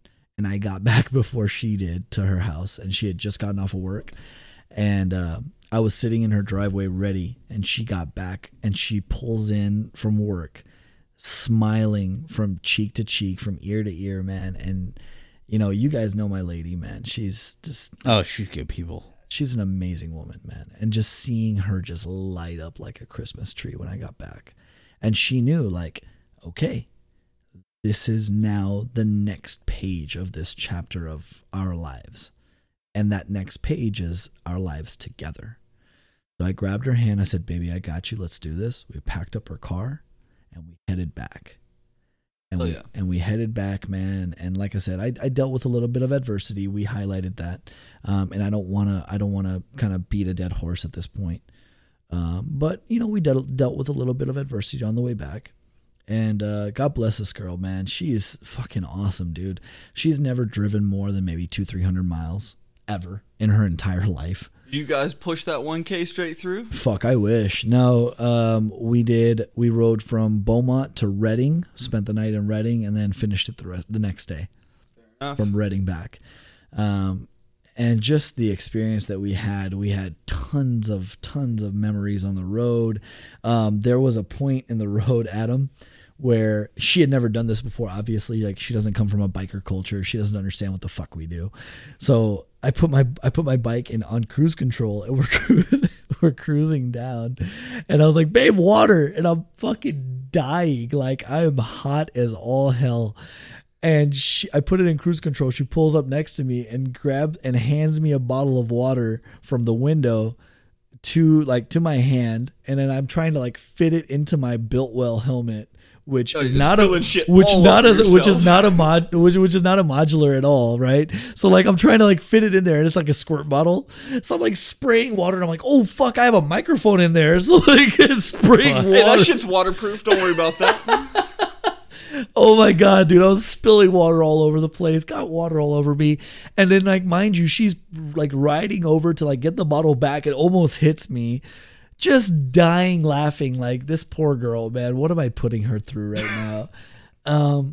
We made it back 6,387 miles, man. The roughest part was going through Ashland. So crossing into Ashland Pass. Adam, we get up there and we're driving, and all of a sudden, man, we're going, and the temperature, now mind you, we've been driving through California the day before, and it's been 112, 110, 99, 100, 102, whatever the case is, all like 98 and up. Hot as all hell. Now all of a sudden we get to Mount Shasta, and we're passing Mount Shasta, and we get to like Ashland area, and it's fucking 53 degrees. Damn. Yeah, that's a shocker. Talk about a swing, man. I was like, what the hell is this, man? Did the Pacific Northwest forget that it's summer? There is no summer here. It's an illusion. No shit, dude. I had to Start put late on and early. I had to put on freeze out gear. I had to put on 3 different base layers. And we get up to Ashland Pass. Adam, all of a sudden we're up there, and this poor girl, man, freaks out. And she's in her little like Toyota Corolla. Right. Early 2000s Toyota Corolla. Freaks out because it's pissing down rain again, and then there's fog. And I on the bike could not see from where I'm sitting to the wall. Right. Yeah. 10 feet or less. 10 feet. I couldn't see that in front of me. So she freaks out, gets in front of me as kind of like a meat curtain. Right? Oh, yeah. Or I'm sorry, meat shield. shield. My bad. Sorry. Meat curtains. My bad. I like meat curtains. She gets in front of me as like a meat shield, and I'm like, all right, cool. Now I know she's freaking out, man. And we finally get out of there. We come down. We get to what's that little shit town right after you get out of right after you finally get through Ashland Pass and everything. It starts with an N. I mean, Medford? I've been there. I can't remember the Is names. it Newburgh? Medford or is it Medford. Newburgh? No, Newburgh's way north. I think That's you're what I was talking about. Medford. Yeah, Newburgh. Newburgh's like just south of Portland. Oh, never mind. No. Way south of that. Yeah. Had to have been Medford. After Medford. But from there. Oh, no, I'm sorry. Before Medford. McMinnville? No. I'm sorry. Before Medford. It's called Phoenix. Okay. Yeah. Phoenix. Phoenix is just barely before Medford. Precisely. So, like, we just get out of Ashland Pass. We get into Phoenix, man, and we finally pull over to get some gas. And I'm, like, shivering like crazy. I'm dying of cold. I'm wet. I'm soaking wet. And poor girl's just shaking. She's like, I don't know what the hell's going on. Like, what is this ride? Babe, don't worry. Just kind of push it through. It's okay. And then finally, I don't know what the hell, man. She went inside. She went, grabbed some water or whatever, came out. And she came out with this air of confidence that I've never seen before. And she's like, babe, you got this. Come on. You can push through it. Come on. Fucking sack up. And I'm like, oh, shit. Yeah. Fucking send it. Let's do it. Fuck all right, yeah. cool. So, like, it gave me this renewed confidence that I needed. And we jump back on the bike, man. We're ready to rock and roll. We're ripping through, and we get back. And finally, man, we get back to the house. And it was just this hug and kiss. And, baby, I love you. I'm so happy that you did this. 1,100 miles from home to home. Like, welcome home. You're here. Mom loves you. My family loves you. I love you. Welcome home. And that was kind of like indirectly, I was telling myself, like, hey, you got this. You did this. You know what I mean? You dealt with all kinds of adversity, met all kinds of people, made friends everywhere you went. And the most important thing, Adam, and this is kind of an ode to my mother. My mother told me something when I was a young man, and it stuck with me forever. She said, Jay, you always leave a room the same way you entered it. As a gentleman. Yeah, that's deep shit. You always leave a room as a gentleman. Or you always leave a room the same way you entered it. And that's and man, I'll tell you something, dude. I really, really live and try to exude that. No, that's some extremely deep shit. Because if you come in with the air of an asshole, nobody's gonna respect you or feel any other way of you. And then when you leave, you're still an asshole. Absolutely. And if you come in as a gentleman, you will leave as a gentleman. Absolutely. Regardless of what happens in the middle, you can still have a good time. So that was the trip, man. That was the nature of the trip. 6,300 miles. It was an amazing, almost 6,400 miles. And it was amazing. It was well worth it. I would literally give both my nuts happily, to do it all over again. I wish that I could have shared that with you guys. I wish that you guys were on the road with me. I wish that a lot of folks were on the road with me, but it was so nice because you're riding in this solitude, just like you experienced, right? And just like Seth experienced, like he was talking about earlier.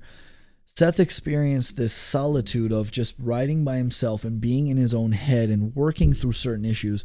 And you know what, man? As kind of the season finale, kind of wrapping up the entire season and talking about everybody's rides and everybody's experiences, think about it. At the end of the day, everybody kind of resonates the same kind of experiences where they became more in touch with themselves. They became more aware of who they are as human beings. They became more in touch with what is right and what is wrong, what they should do and what they shouldn't do. And that's the beauty of riding a fucking motorcycle. Oh, absolutely. You have no excuse after that. Like, once you spend that much time with yourself, if you're not a better person at the end of it, that's on you. You're with yourself. Learn how to love yourself. Learn how to be with yourself. And understand that other people are themselves. Yeah. And I feel like this is the ultimate, like, shortcut to getting that kind of enlightenment is just riding a motorcycle, as long as you can understand what's coming at you. Yeah. Yeah, absolutely. I would argue to say that the most profound individuals that I have met in my entire life have been people that have rode motorcycles or ride motorcycles. The most profound and most reflective people that I have met are people that ride motorcycles, because they have now put themselves in an opportunity to be by themselves. It doesn't even matter if you have a backpack. It doesn't even matter. And now, for those of y'all who don't know what a backpack is a passenger on the back of your bike. Oh, right. Yeah. Right? So, to have a backpack, right, or to have somebody a passenger, regardless, at the end of the day, you can even have your Senna hooked up and you and this person are talking on the road, but at some point there has to be a quiet space. And it's those moments. I mean, shit, guys, I might have wrote a book about my entire life. I mean, now, mind you, my entire life consists of only 33 years. Wonderful, great. But I wrote an entire story, an autobiography of my life on this trip in my head. And you know what? I don't necessarily need to share that with anybody to feel fulfillment. It was just the fact that I was able to sit and reflect on all the crazy shit, whether good or bad, that I've been able to endure in my entire life, and how I still, till today, put my hands back up and I fight again. Absolutely. So, if there's anything that I can give to our awesome friends and family and new friends that may be listening to this podcast, is stop making fucking excuses. Get your ass up, buy a bike, or if you have a bike, get your ass up, get on the bike. If it's raining, fuck it. It is what it is. Get on the bike and go reflect. Go be one with yourself. Because as somebody that has rode As somebody that's rode hundreds of thousands of miles in his entire life, like, what the hell are you waiting for? Right. And that's it. Like, you only have so much fucking time. What are you waiting for? Yeah, why aren't you doing it? Get your ass up, get on your bike, right? If you have one. If you don't have one, right? one. How much? Here's my question. This is what I ask people that don't have a bike. I'm like, how much is your sanity worth? $3,000? $5,000? $10,000? Your sanity is not worth that much? It's that hard for you to spend on your own sanity? Huh. People don't see it that way. We come from a unique perspective Because they of don't fucking know. having been there. They don't know. I just gotta, and not to brand push or anything like that. 1200 Sportster, $60 a month. That's it. Brand new. That's Warranty, trip protection, everything you possibly want. $60 a month. Get you can your be out You're there gonna ass spend doing more up. than that in gas that month. That's it. Oh, fuck, get if you're your lucky. ass up and Yeah. go get you a bike. If you haven't bought a bike yet, if you haven't learned how to ride a bike yet, shame on you. Getting time old but in the now. class. Get That's your it. ass up and go ride a bike. We got dude. Team Oregon. That's like a zero knowledge starting point. Like Team Oregon starts with people who have barely even bicycle knowledge, and they will teach you how to ride a motorcycle. Do it. Get out there. Take the class, buy the bike, go on the ride. Live your fucking life. That's it. And you know what? There's 3 of us here, and one of us asleep. There's 4 of us here, but one of us passes the fucked out. Ain't that right, Seth? I gotta say, this is the first time I've wound up in better shape than him by the end of an episode. I'm kind of feeling good about Gotta the be a fact first that for he's everything, passed right? out over there. But that said, guys, I'm going to tell you this, man. Listen. Had we 4 met each other if it was not for motorcycles? Fuck no. I don't think we would have ever met each other No, we if it wouldn't was have not met. for... And if we had met, what the fuck would we talk about? Exactly. The fuck Yeah. we going to talk about? Like, all right, cool. Hey, stick your finger in my ass. All right, sounds good. Hey, cool. All right, cool. Hey, I'm a proctologist. You know what I mean? No. Like, Yeah, hey buddy, I just met you, but you want to go get a drink with me? yeah. No. No. Fuck no, I don't The know fuck? you. Oh, shit. You ride?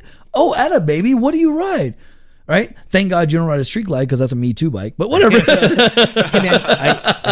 like You and your fucking Harley guys, man. I'll tell you what. we chatted for 5 minutes. I know this spot out on the coast where we can get some beers and clam chowder. Do you want to roll? Fuck You know- yeah, dude. Yes. Let's go. Boom. Done.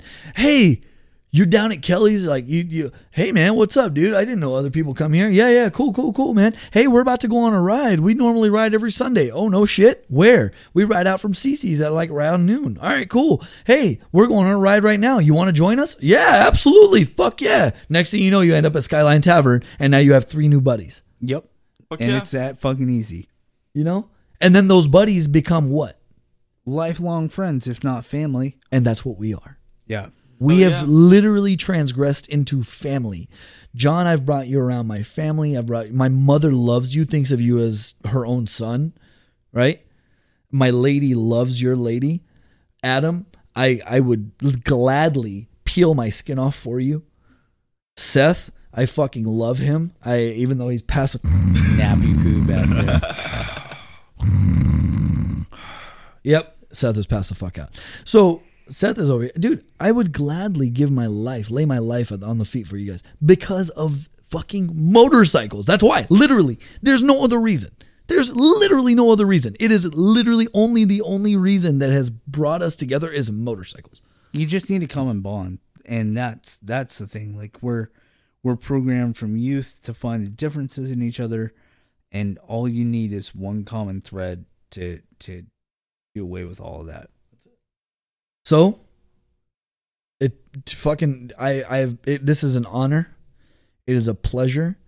I am humbled to be here. I'm humbled to be able to share my story. If my story was bullshit or it was boring to some people, I'm sorry. I wish you would have been there because it was probably a lot more exciting than I explained. Words it's can't so much express more funny to be experiences there. like this. They just can't. We try. It was a lot more exciting to be there than for me to just vocally express it. If you want pictures, I'm more than happy to share with you. And you know what? Like, just the same way that I met you guys and I love you guys and I've taken you guys in as family, you know what? If you're out there and you're riding and you're listening to this podcast and you all of a sudden you're like, hey, you know what? I want to go to CC on a Sunday and I want to meet these guys. And you all of a sudden end up here and you meet us and shit. I would be glad. I would be honored to throw my arm around you and be like, hey, what's up, friend? How you doing? What's going on? Hey, let's go and share the stories with you and then hear your stories. Fuck my story. I want to hear your stories. And Jay, man, if you want to give out any social media contact or anything like that, man, feel free. If Yeah, you want people to absolutely. Reach out to you. So for everybody and for all the listeners, first and foremost, I love you guys. Thank you. Appreciate the love and support. Ride More, Talk Less has a very, very deep, profound spot in my heart. I have watched and been a side product of the continued success of this beautiful project of individuals like Adam, like Seth, and as I had mentioned before, like Adam, Alexi, and Jess, and I love them to death. And these individuals are a constant inspiration for us. So by all means, I have to tip my hat to them. Thank you guys. I love you guys. But if you guys ever want to get in contact with me, my Instagram handle is @TheRealJJabari, Jay. Jabari is spelled Gaabari, and it's @TheRealJJabari. Hit me up. Send me a message. I'm more than happy to be friends with you. And then on Facebook, it's just Ahmad Jabari. That's EMAAD. Last name Jabari is the same. Find me, send me a friend request. I'd be more than happy to be friends with you, share stories, meet up. Hell, if you're on the other side of the country and I have the time and you want me to come visit, shit, you better believe I am going to come and visit. I rode all the way to fucking Arizona to make a friend. I am not afraid to ride to Florida. Just make sure that you're ready to drink some whiskey when he shows up. Yeah, that part too. Please. Please. And make sure you have good whiskey, because shit whiskey is just horrible. I mean, you're the first time that anybody's put fucking poor Seth under the table. Yeah, I do that. Yeah. I do that. Thank you, U.S. Army, by the way. Shout out to the U.S. Army. Your liver. Shout out to the U.S. Army for fucking my liver up royally. But, you know, hey, so it goes. Shit'll buff. That it will. Adam, I love you. I love you too, man. I love you so much, man. Thank you so much for having me. Tavi, I know you're not with us and watching anymore, but we love you, buddy, and we hope we wish a swift recovery for you and your lovely jaw. He'll pick up the second half of this later. Shit'll buff. Yep. Seth, hopefully he wakes up sometime soon. John, I love you, brother. Thank Love you you for too, always man. having my back. Dude, this Always is good to kick it with you guys. What Whether an I'm on the am- mic or not, it's always what an good just to amazing kick ride, it. dude. Yeah. What an amazing ride for you guys.